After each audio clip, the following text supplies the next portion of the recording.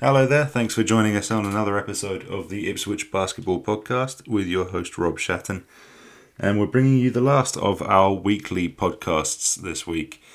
The Ipswich Basketball Podcast was initially designed to give our members and our fan base something to listen to and something to interact with the club with as we went through the unprecedented and very surreal environment of having basketball taken away from us for a few months. Fortunately, as we're about to hear, the club is now on the verge of returning to some kind of normality, and we expect within the next 2 months that we'll be able to start delivering training sessions to teams rather than bubbles of players. So with that being said, we'll be moving from a weekly to maybe a monthly, maybe a more sporadic format of the Ipswich Basketball Podcast. We'll still be bringing you content and we'll still be trying to do it fairly regularly. But for our last weekly instalment, we've decided to get the main man himself as a coach. And he needs very little introduction. So I think we'll jump straight into it.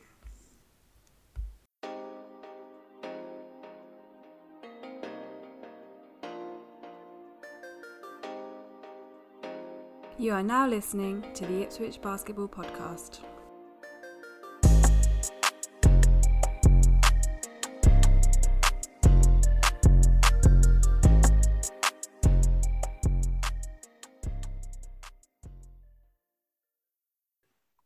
Nick Drane, welcome to the Ipswich Basketball Podcast. Thanks for joining us. Rob Shatton, thank you for having me on. No problem. It's a shame we couldn't be your first podcast of lockdown. Actually, you've been a man in demand. Well, I think people know that I'm a professional talker, Rob. So if they're getting a bit bored, ask Nick a couple of questions, and I'll waffle on for an hour or so. So I don't know whether it's a good thing or not. It must have been good to have something like podcasts to do in the interim 4 months that we've had without basketball. This must be the longest you've gone without coaching a session in a very long time. In probably 24 years, Rob.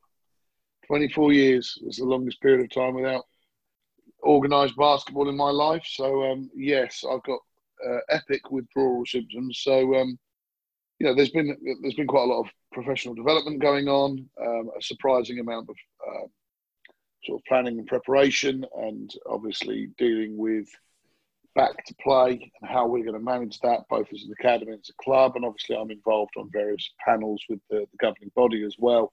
So I have to throw my oar into those discussions as well. And so the sort of reoccurring theme is that we come up with an idea we think is really good, and then we rip it up sort of 3 days later because there's some new news on what's going on with COVID. So it's been a strange time, but the majority of the world seems to be worse off than I am right now during the pandemic. So I'm very grateful.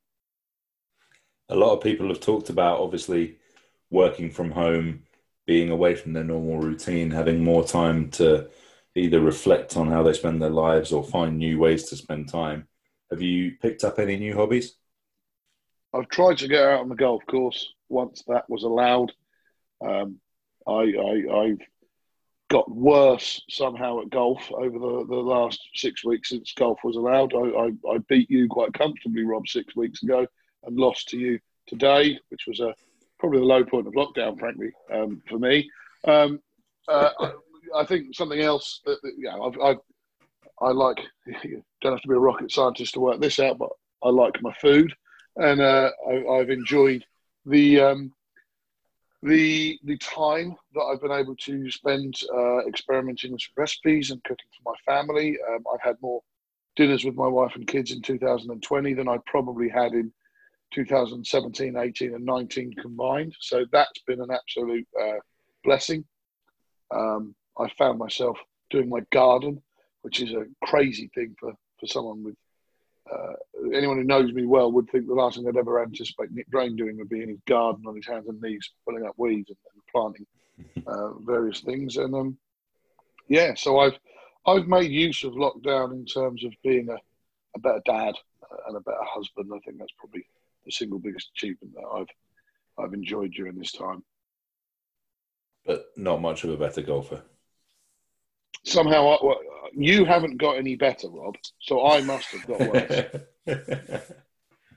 See, I was debating whether or not I was going to bring it up, but you've done it for me, which is great. Yeah, it's So fun.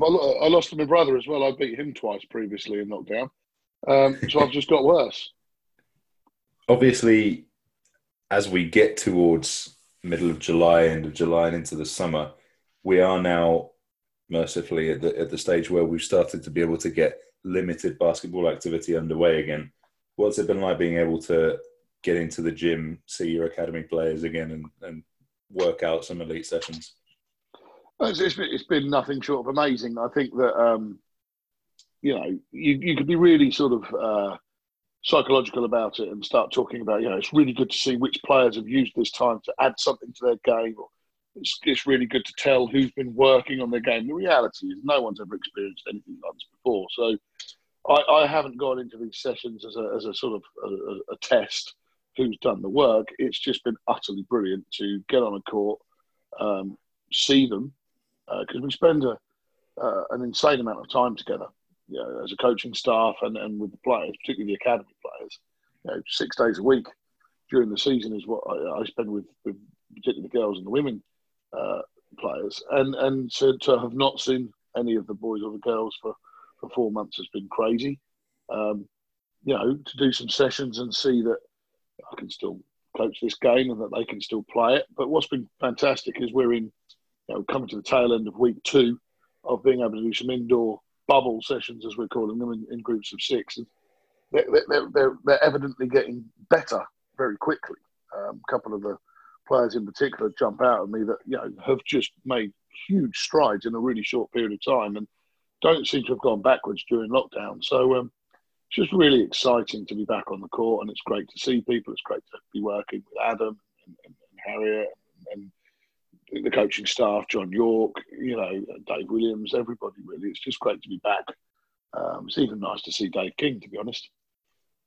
And we should emphasise, obviously we'll get on to the club generally in a bit, we should emphasise that at the moment the COVID rules are the elite players, i.e. those who are sort of paid to play or those who are in elite academy environments.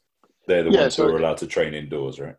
Yeah, so it's essentially players that either have a professional contract, they are part of the elite academy and are part of the England development pathway within that. So essentially kids that are on the DICE programme, or Great Britain internationals. So we've been really lucky to have Caleb Fuller coming in and joining in and setting the tone very much with the boys sessions, and he's also hung around and helped out with the girls sessions. So when you've got a mid-major Division 1 college starter, working out with kids in Ipswich is pretty cool. And then Harriet will lead sessions, but also quite often end up lacing their boots up and joining in as well. So that, with the two of the top players to ever play for Ipswich and to ever come out of our programme in those sessions, it's awesome for the academy kids to see them putting the time in on their craft.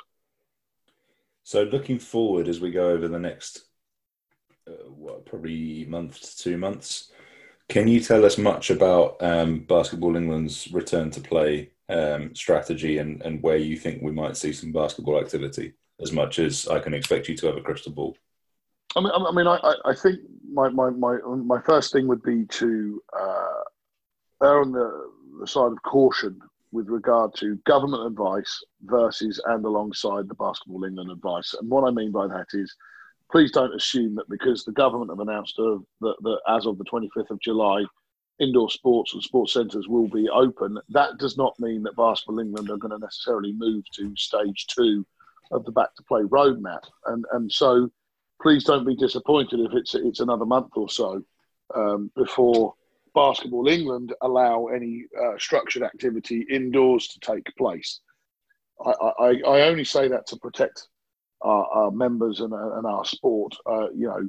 Basketball England have been a leading light in terms of their back to play roadmap. They've been commended by other sports.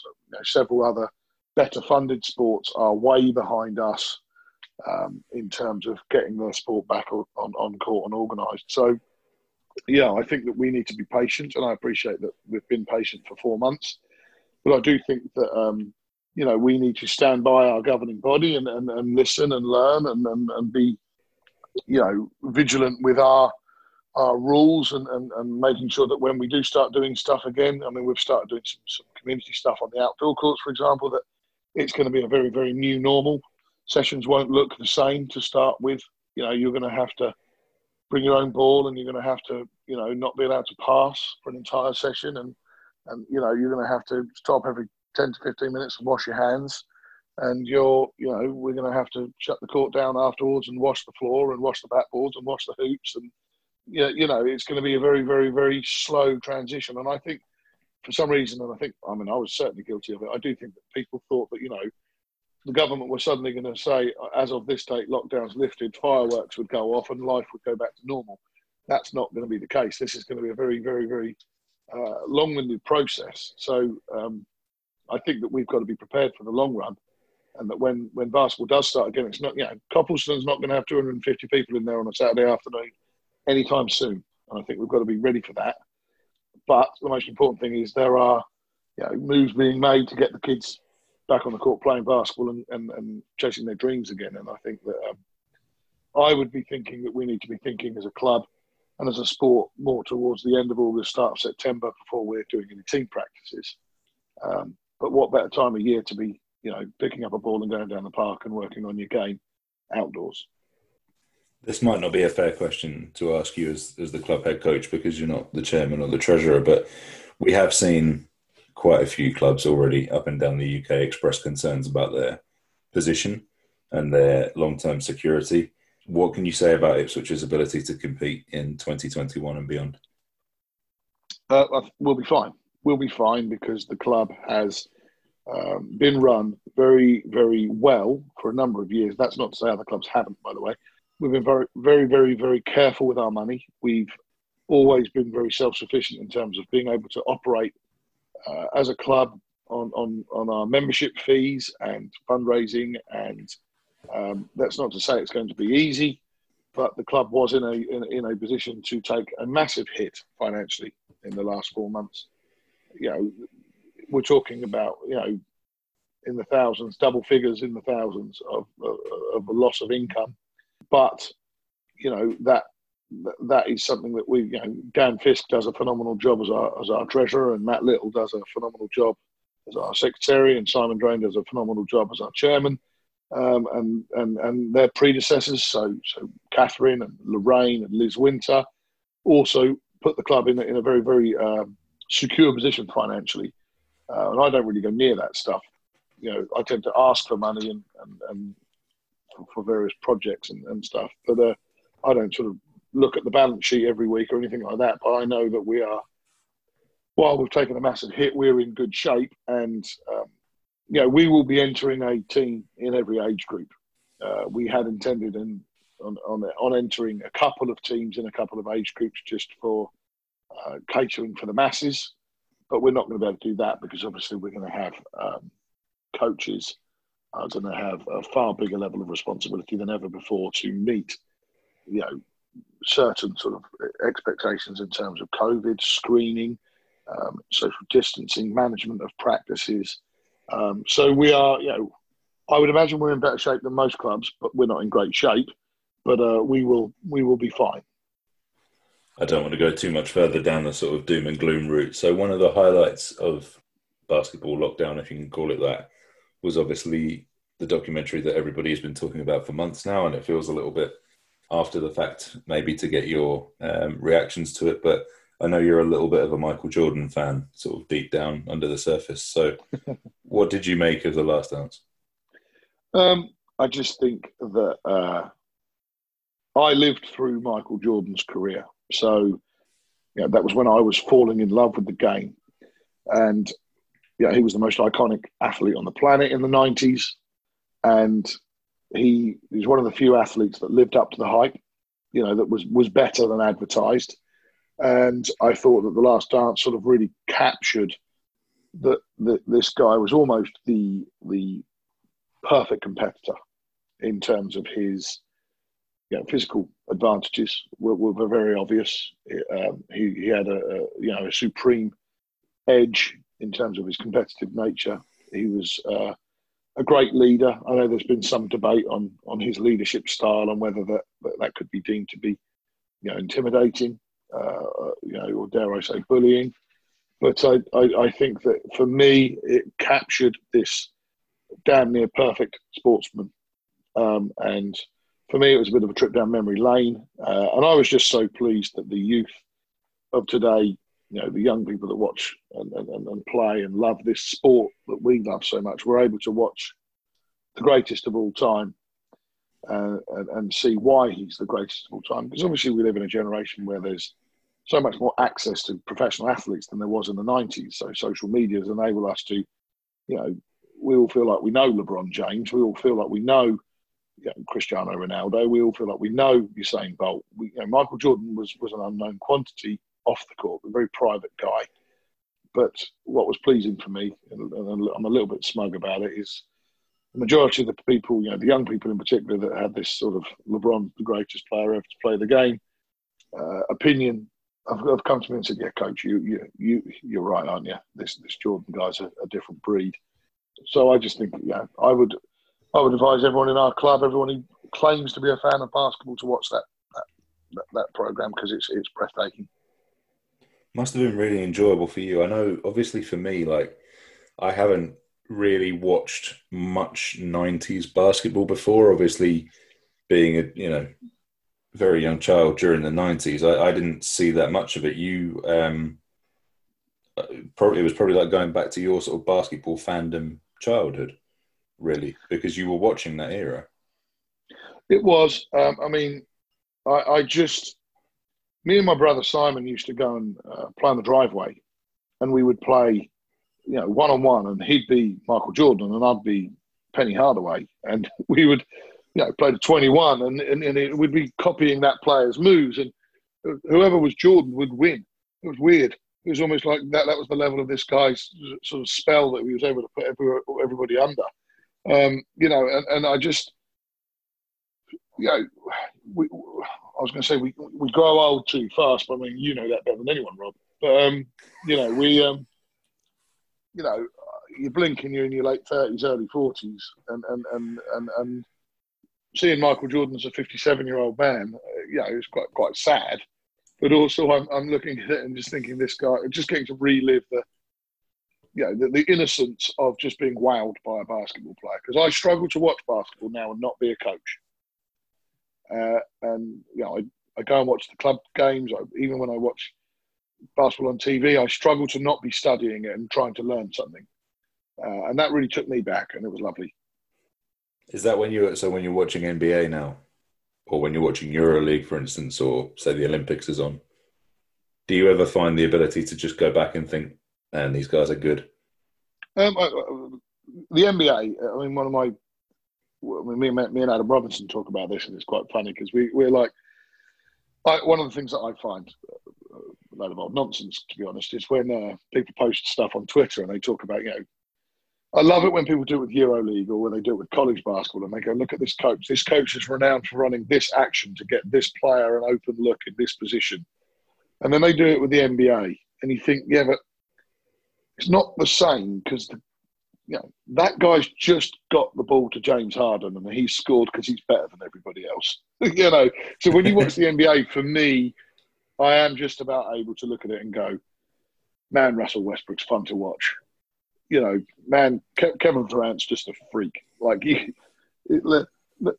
you watching Kevin Durant play basketball, or LeBron James, or Ben Simmons, or Kawhi Leonard, and you're breaking down the tactical, technical stuff, you're missing out, man. Just appreciate how sensational these guys are, and at the peak of any professional sport, quite frankly. But when I watch EuroLeague, sort of the technical stuff seems to be more sophisticated, but that might be as well because the athletes are not quite the same.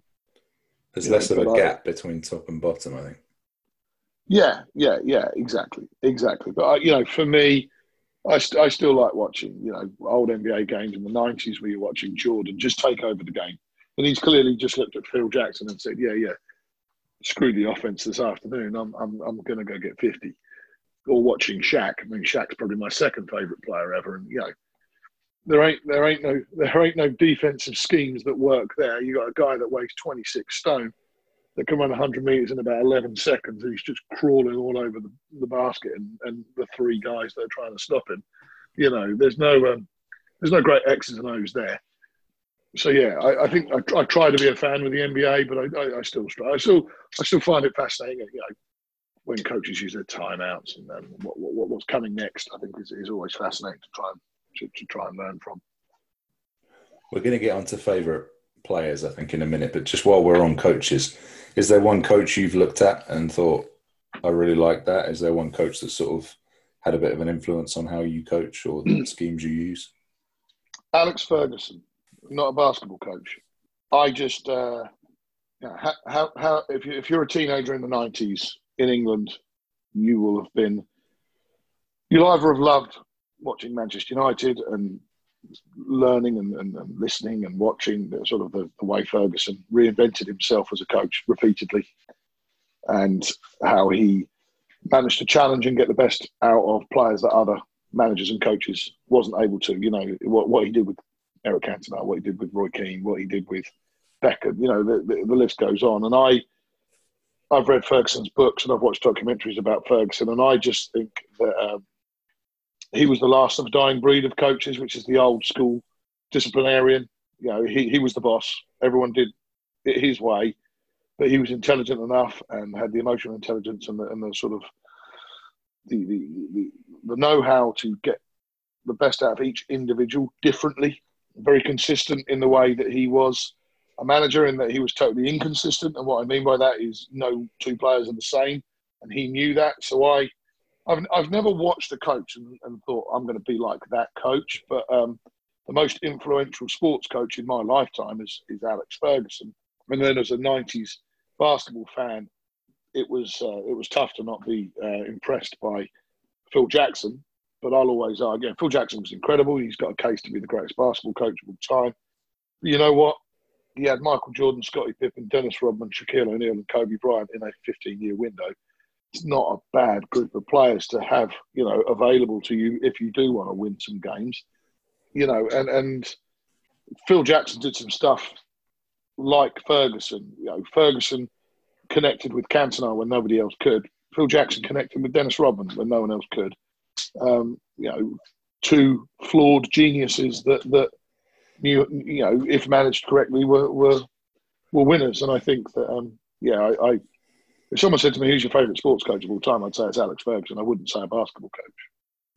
I was just going to draw that comparison, Rodman to Cantona, possibly slightly more extreme in Rodman's case. I don't know if there's another coach though that would have the confidence to let their player disappear to Vegas in the middle of a finals series. Just coaching genius.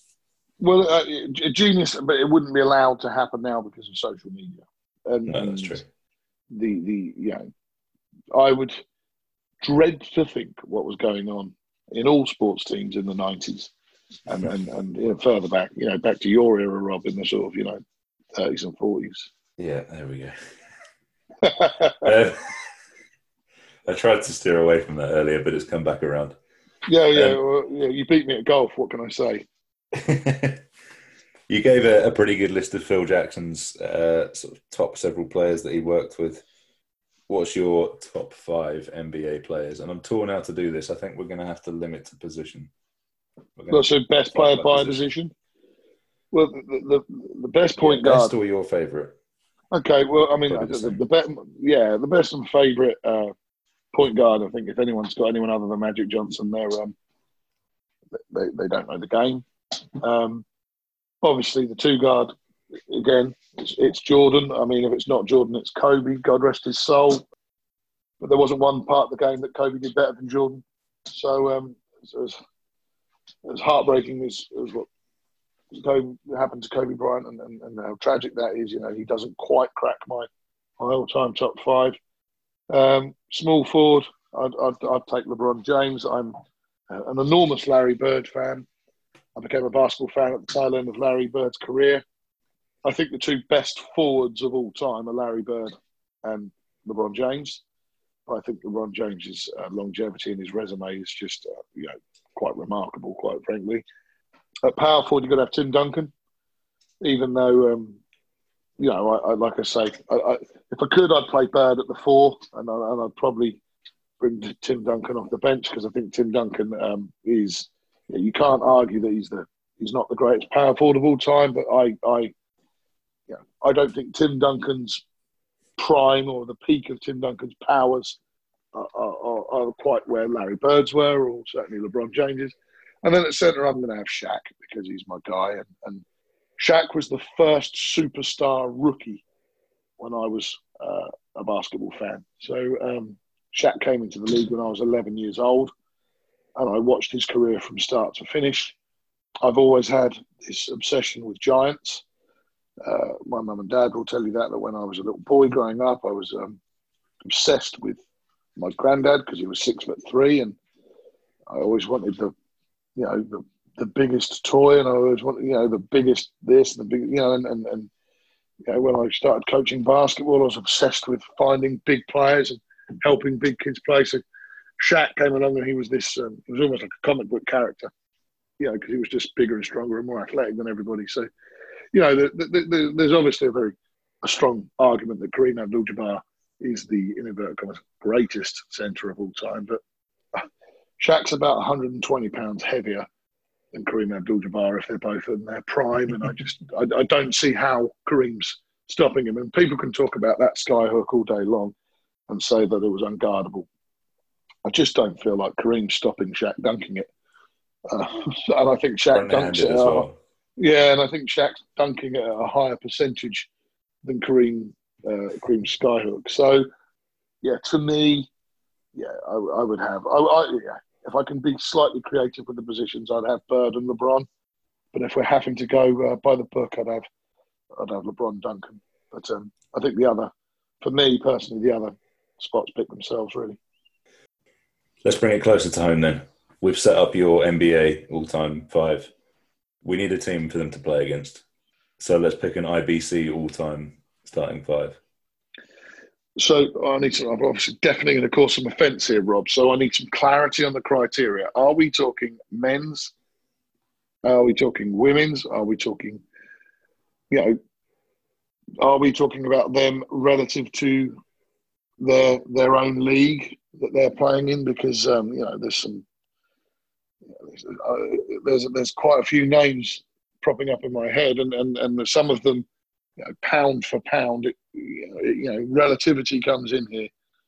So I'll give you the choice. We can either do a combined one, or I'll give you men's and women's 5s.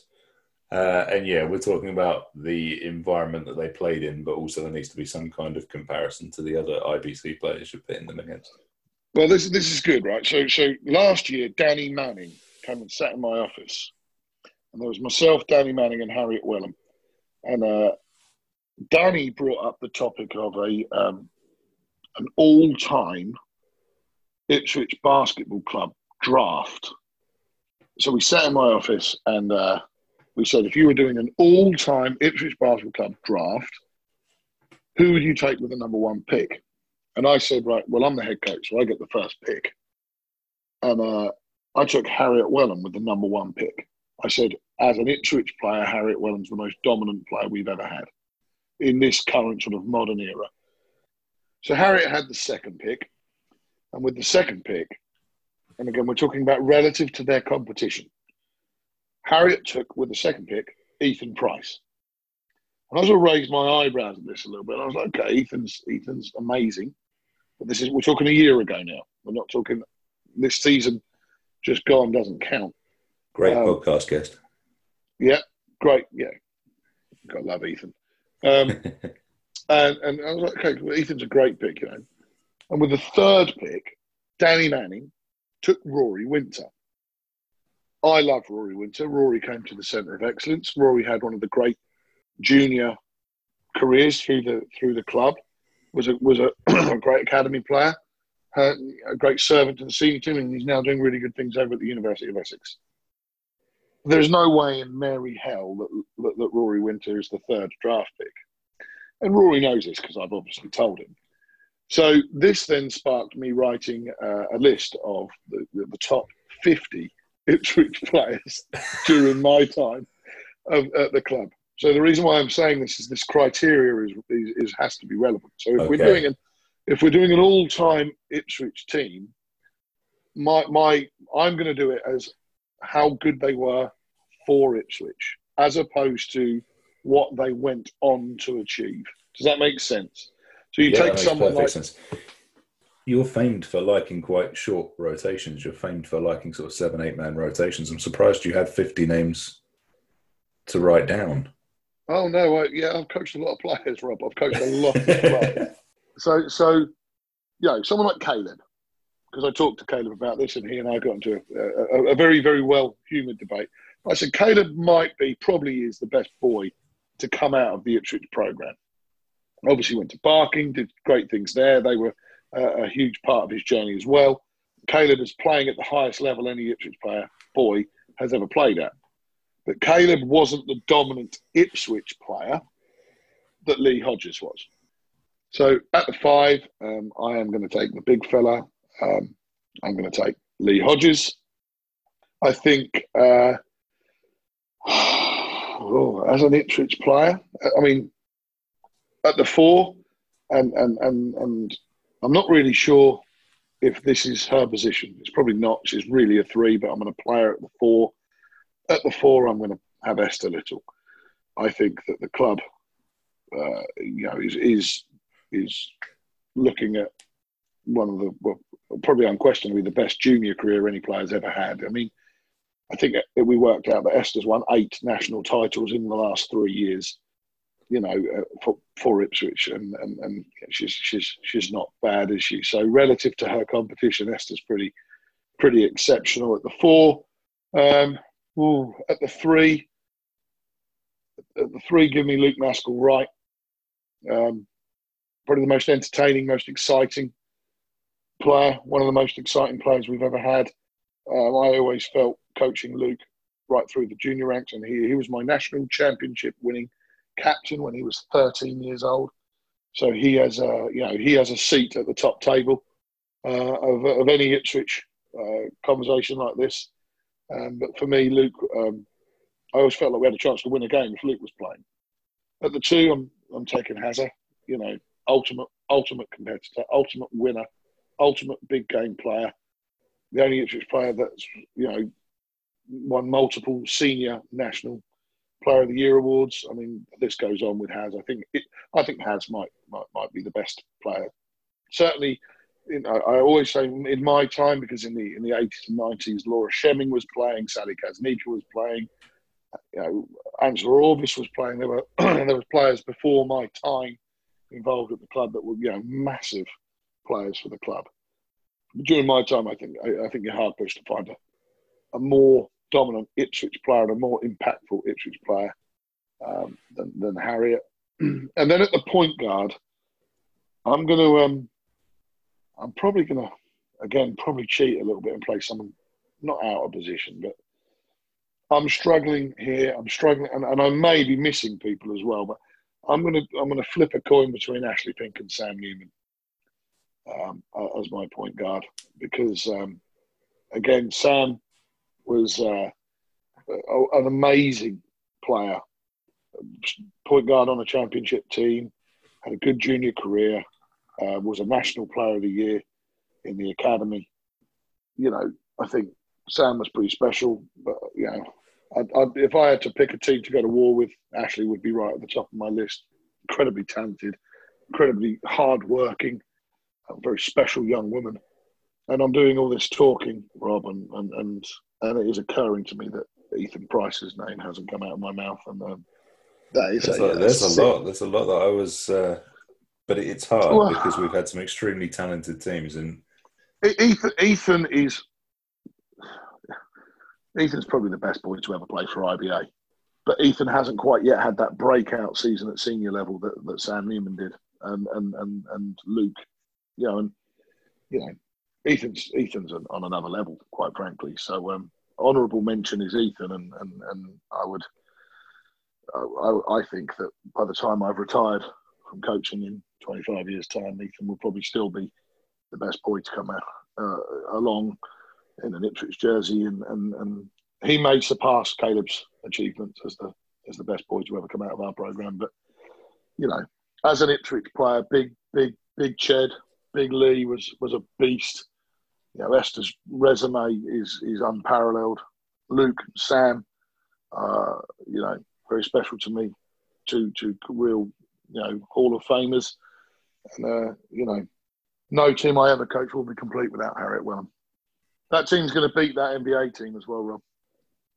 If we can get the ball out of... The problem is we've got Harriet and Sam on the same team, so there ain't any assists happening anytime soon. I tell you, on that team, frankly, if Sam and Harriet are on the court, Lee's going to be grumpy as hell running up and down the court because he ain't getting the ball. Lee's going to be looking over at me moaning. Luke's just going to be running up and down the court. And Esther's going to be the only one. Esther's the only one playing any D on that team. We've got plenty of talent left over to make a bench as well. So we've talked about the past. We've talked about the present back at the start of the interview with how we're trying to crawl back into some kind of normality with basketball actually occurring and training happening over the next few months, hopefully. Time to look ahead. And obviously you have a couple of titles to defend this coming season. Maybe you didn't quite secure them in the way that I know you would have wanted to as a competitor, but you'll be defending WABL co-champions, you'll be defending NBL Division 1 women's champions, and it's a special season coming up for you for more reasons than just that. Yeah, I mean, we've got a very talented generation of players that are going into their final season with the programme. On the boys' side, you've obviously got Ethan in his last year. And Ethan's been with the club since he was in the youngest age group, and I think everybody who has watched that young man grow, obviously he's grown physically, but he's grown as a person, as a player, into a back-to-back National Player of the Year. Probably the best player in the country of his generation.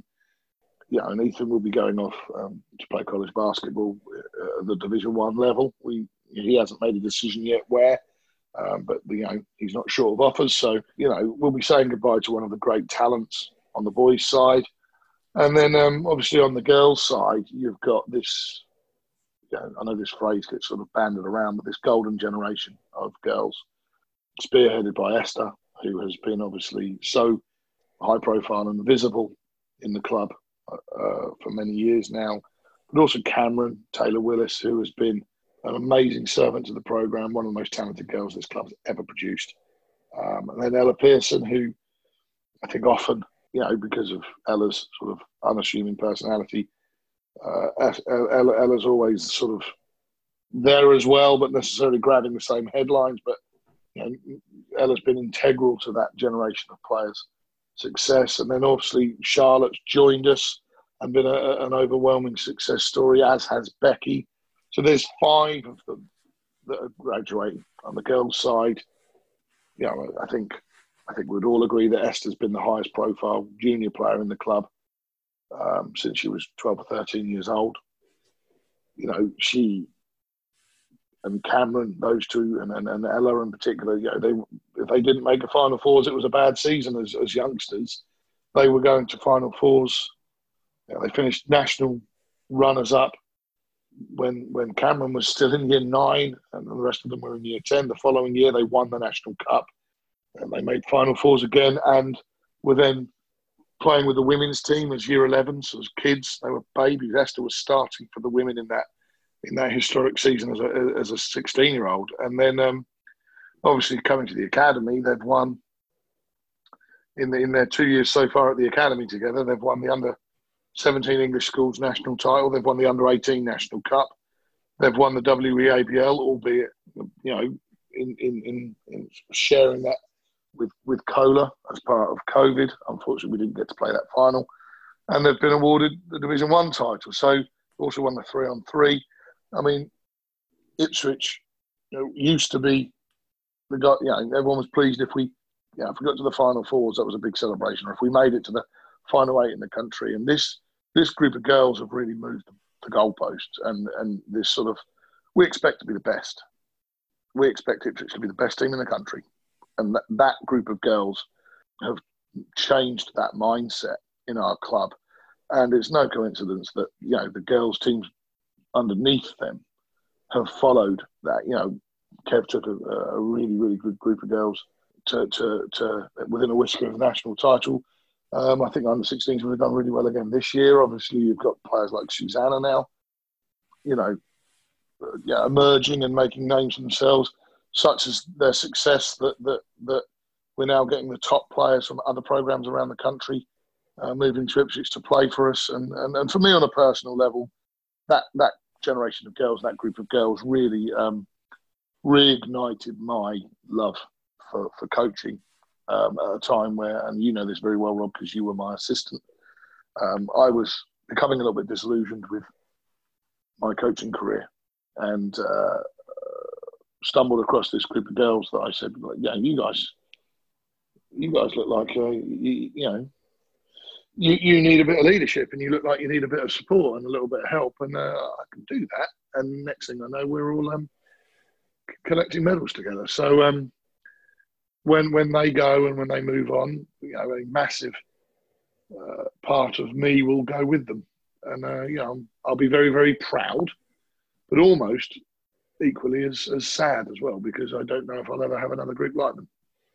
That's really interesting. And I think one of the things that interests me about that and about your job is that you've had this experience that sort of reinvigorated your passion for coaching over the last 3 years with this group of girls. They're moving on, and now you need essentially a new academy squad to build up in their wake, if you like.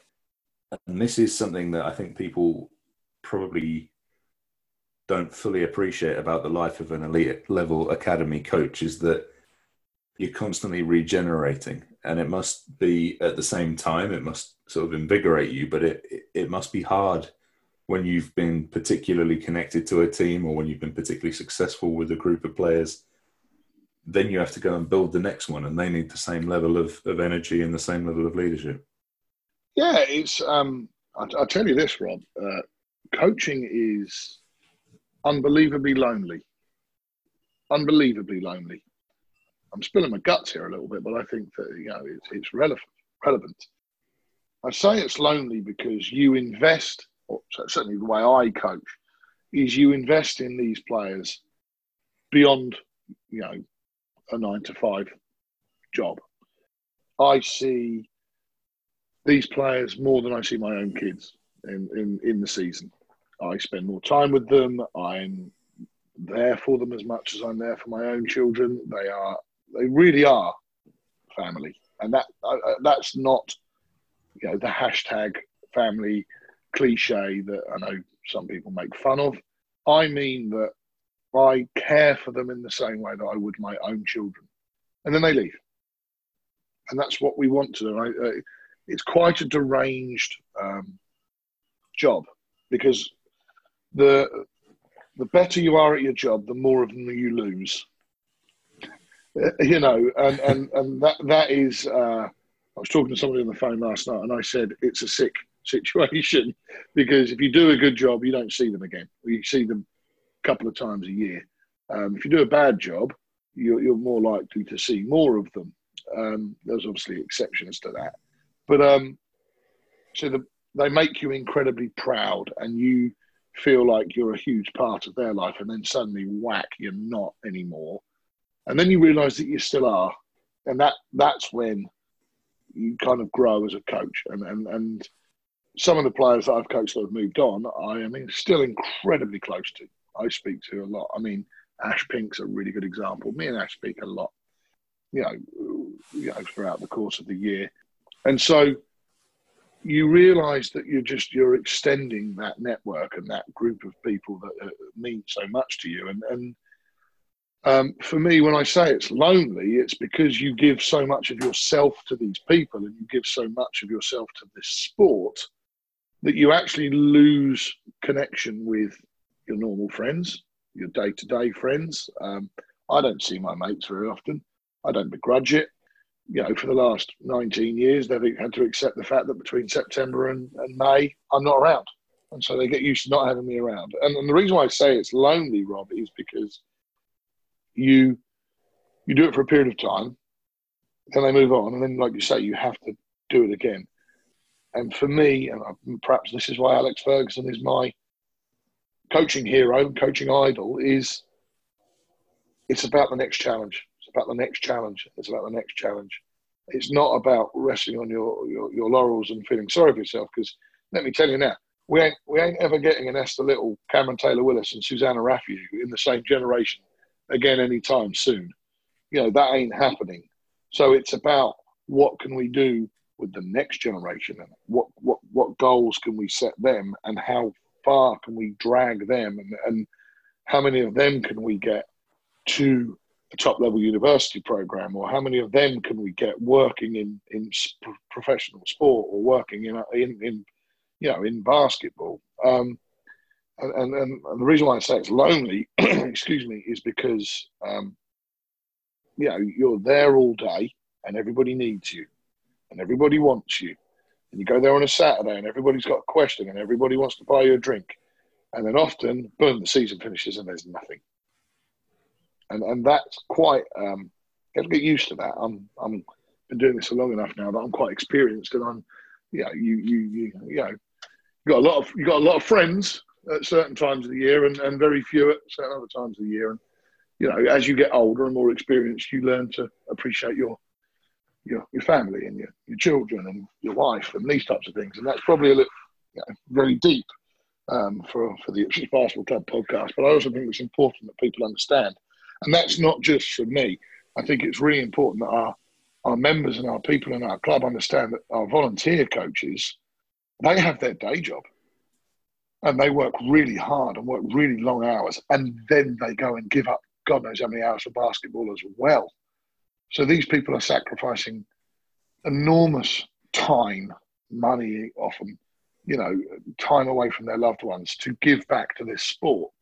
And it's just incredible, really. And I've waffled and ranted there a little bit, Rob. But it's, for me, I'm extremely excited about the next generation.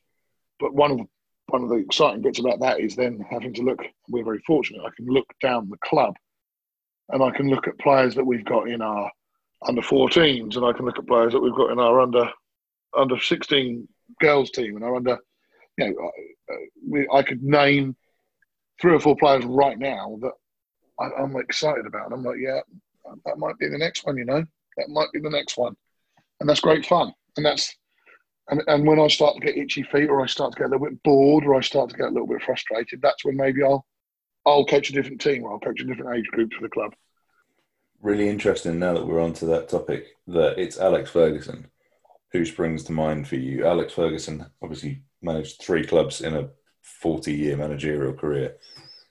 And it's interesting to me that you pick him, not, say, Pep Guardiola, who's just as intense, just as successful, but has moved clubs every 3 or 4 or 5 seasons. But Pep Guardiola, Rob, has moved from Barcelona to Bayern Munich to Manchester City. He had the biggest budget, and he had the best players wherever he went. That's true. Alex Ferguson made Manchester United the biggest club in the world. And then every time a pretender came in, and they may have got a title or 2 off him, but then he got them back. Then he came back at them, and he came back at them, and he came back at them. And I think, I would never compare myself to the great Alex Ferguson. One of the things that stimulates me as a coach, because look, I'm unapologetically competitive, and I'm unapologetically proud of how big and successful Ipswich has become. And one of the things that drives me is, so you guys think the women's team's only good because we have Harriet Wellham scoring 32 points a game. Right, well, watch this. And our girls are going to win the junior competition without Harriet. And you guys think that our boys' team was only good because we had Lee Green in all those years ago, before he became Lee Hodges. Well, look, here's what's going to happen. And we're going to take another team to the Final Fours and another team to the Final Fours. And that really motivates me, to find the next one, to find the next team, to find the next coach. We've produced some fantastic coaches over the years. And every time, people have said to me often over the years, when that player leaves, our boys' team's not going to be very good next year. That's called coaching. That's called coaching. Right there, we've got to figure it out. We've got to figure out a way that we're going to bounce back. We ain't going to replace Ethan, but what we can do is we can develop 12 boys to be really good players, and that that's the challenge. Keeping Ipswich at the top is a real mouth-watering prospect for me. And of course, it would be remiss of us to talk about changes that are happening for the upcoming season without talking about one of the biggest departures around the team.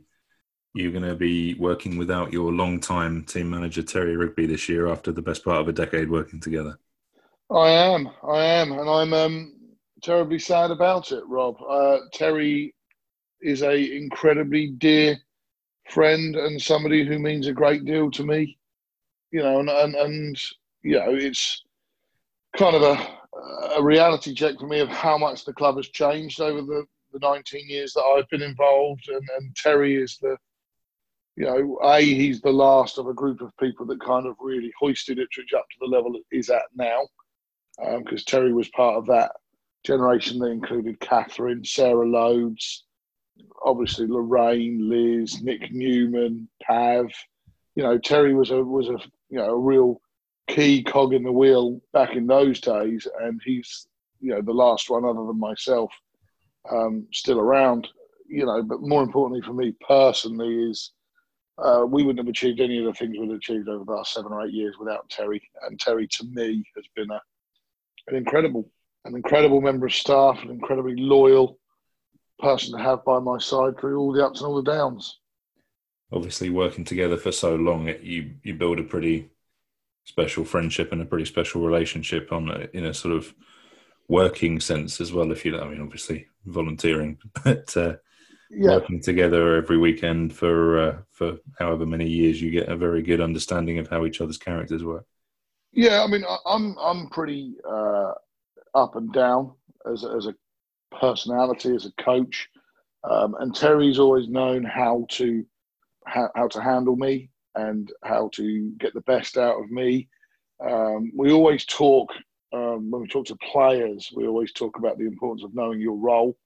We always talk about the importance of the guy that dives on the loose ball and wins you an extra possession, or the player that gets you an offensive rebound out of nothing, or the guy that takes a charge. They are just as important as the player that scores 20 points and gets their name in the newspaper. And I've always felt that Terry and I were the perfect combination, because I, would be the loud voice on the sideline and this big sort of loudmouth presence probably on around the team, and that was complemented perfectly by this unassuming guy that didn't need or crave that sort of that demanding personality, I guess, and Terry's understanding that he played an enormous part in making sure that the players and the coaching staff performed at their optimum. And he understood that was his job. And in taking that role so seriously and being so professional with that role, it added a layer of professionalism to our team that I've not seen on any other team we've come up against over the years. You've had the opportunity to coach regional teams, elite development teams. You've had 2 experiences of coaching internationally, Hoops Fix All-Star Classics, etc., that you've coached in as well. I don't doubt that there will have been the offer there at some stage to go and coach other teams. Maybe, I don't know, I'm guessing at the BBL level or at university level. What is it that has kept you? I mean, you've kind of answered it now, but what is it, I suppose, about Ipswich that drives you year in, year out to keep going? It's a great question. I have had several offers over the years to leave Ipswich. I've had offers to go and coach overseas. I've had offers to coach professionally in this country. I've been approached about starting academies in bigger cities. I've always said that my career goals changed the day I became a dad. Prior to becoming a dad, like a lot of young coaches in their 20s, I wanted to go coach overseas. I wanted to learn my craft in another country and really challenge myself to be this. What level could I get to? How good can I be? And then I became a dad. I married the woman of my dreams, and you realise that we live in an absolutely beautiful part of the country, in one of the richest, most powerful countries in the world. And you think, if I could make this work right here if I can earn a living doing this right here in my hometown, then I get to raise my family where I grew up, which is this beautiful countryside, town and surrounding area. So there was that element. My family are Ipswich and Suffolk based, so Naomi, my wife's. So there was an element of, I don't want to be away. I don't want my family. I want my children to grow up not knowing their cousins and only seeing their grandparents at Christmas and in the summertime. I want my children and my family to be Suffolk people, and grow up in the Ipswich area.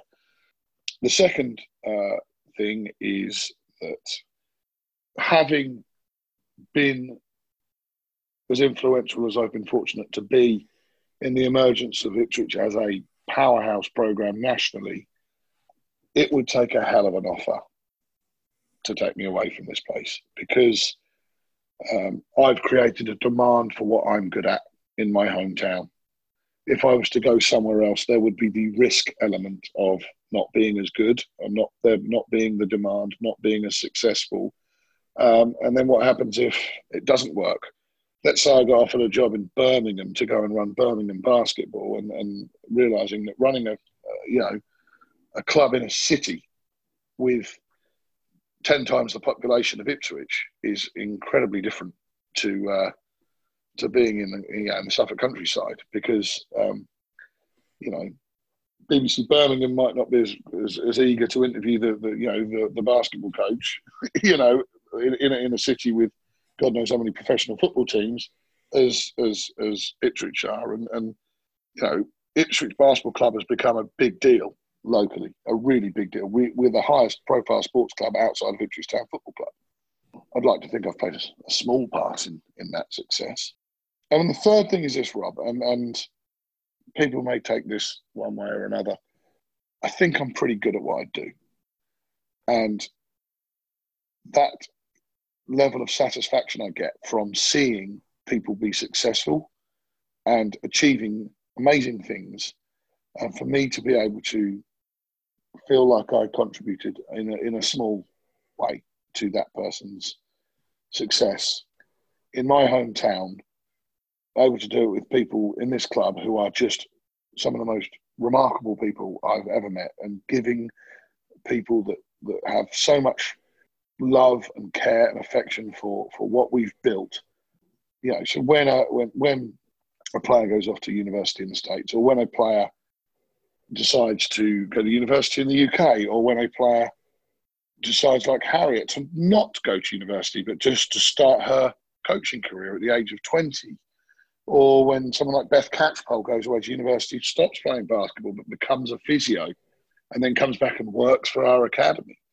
To be able to feel like you've played a part in these people is quite a thrill. And that's better than any medal, and that's better than any trophy, and that's better than any paycheck that you get for doing this.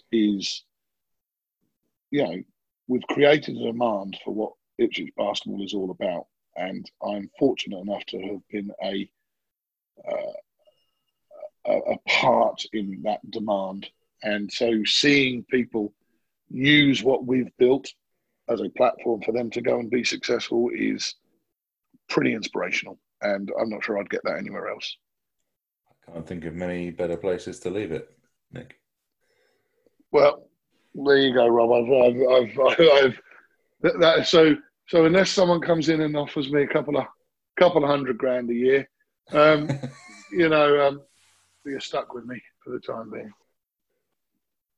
I think that's the perfect place to leave it, Nick. Thank you very much for giving us the time to speak to the IBC podcast, even after obviously feeling a little bit sore about losing to me at golf today, and give us some of the insight on the emotions and the psychology of coaching at the elite level. Really appreciate it.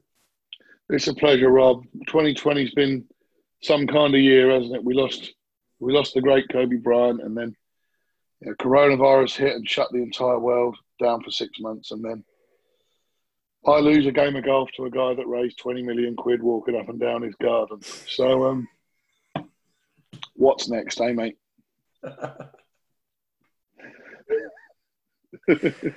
Oh, good. Got me again. Nick, thank you very much for coming on. It's a pleasure. Thank you, Rob.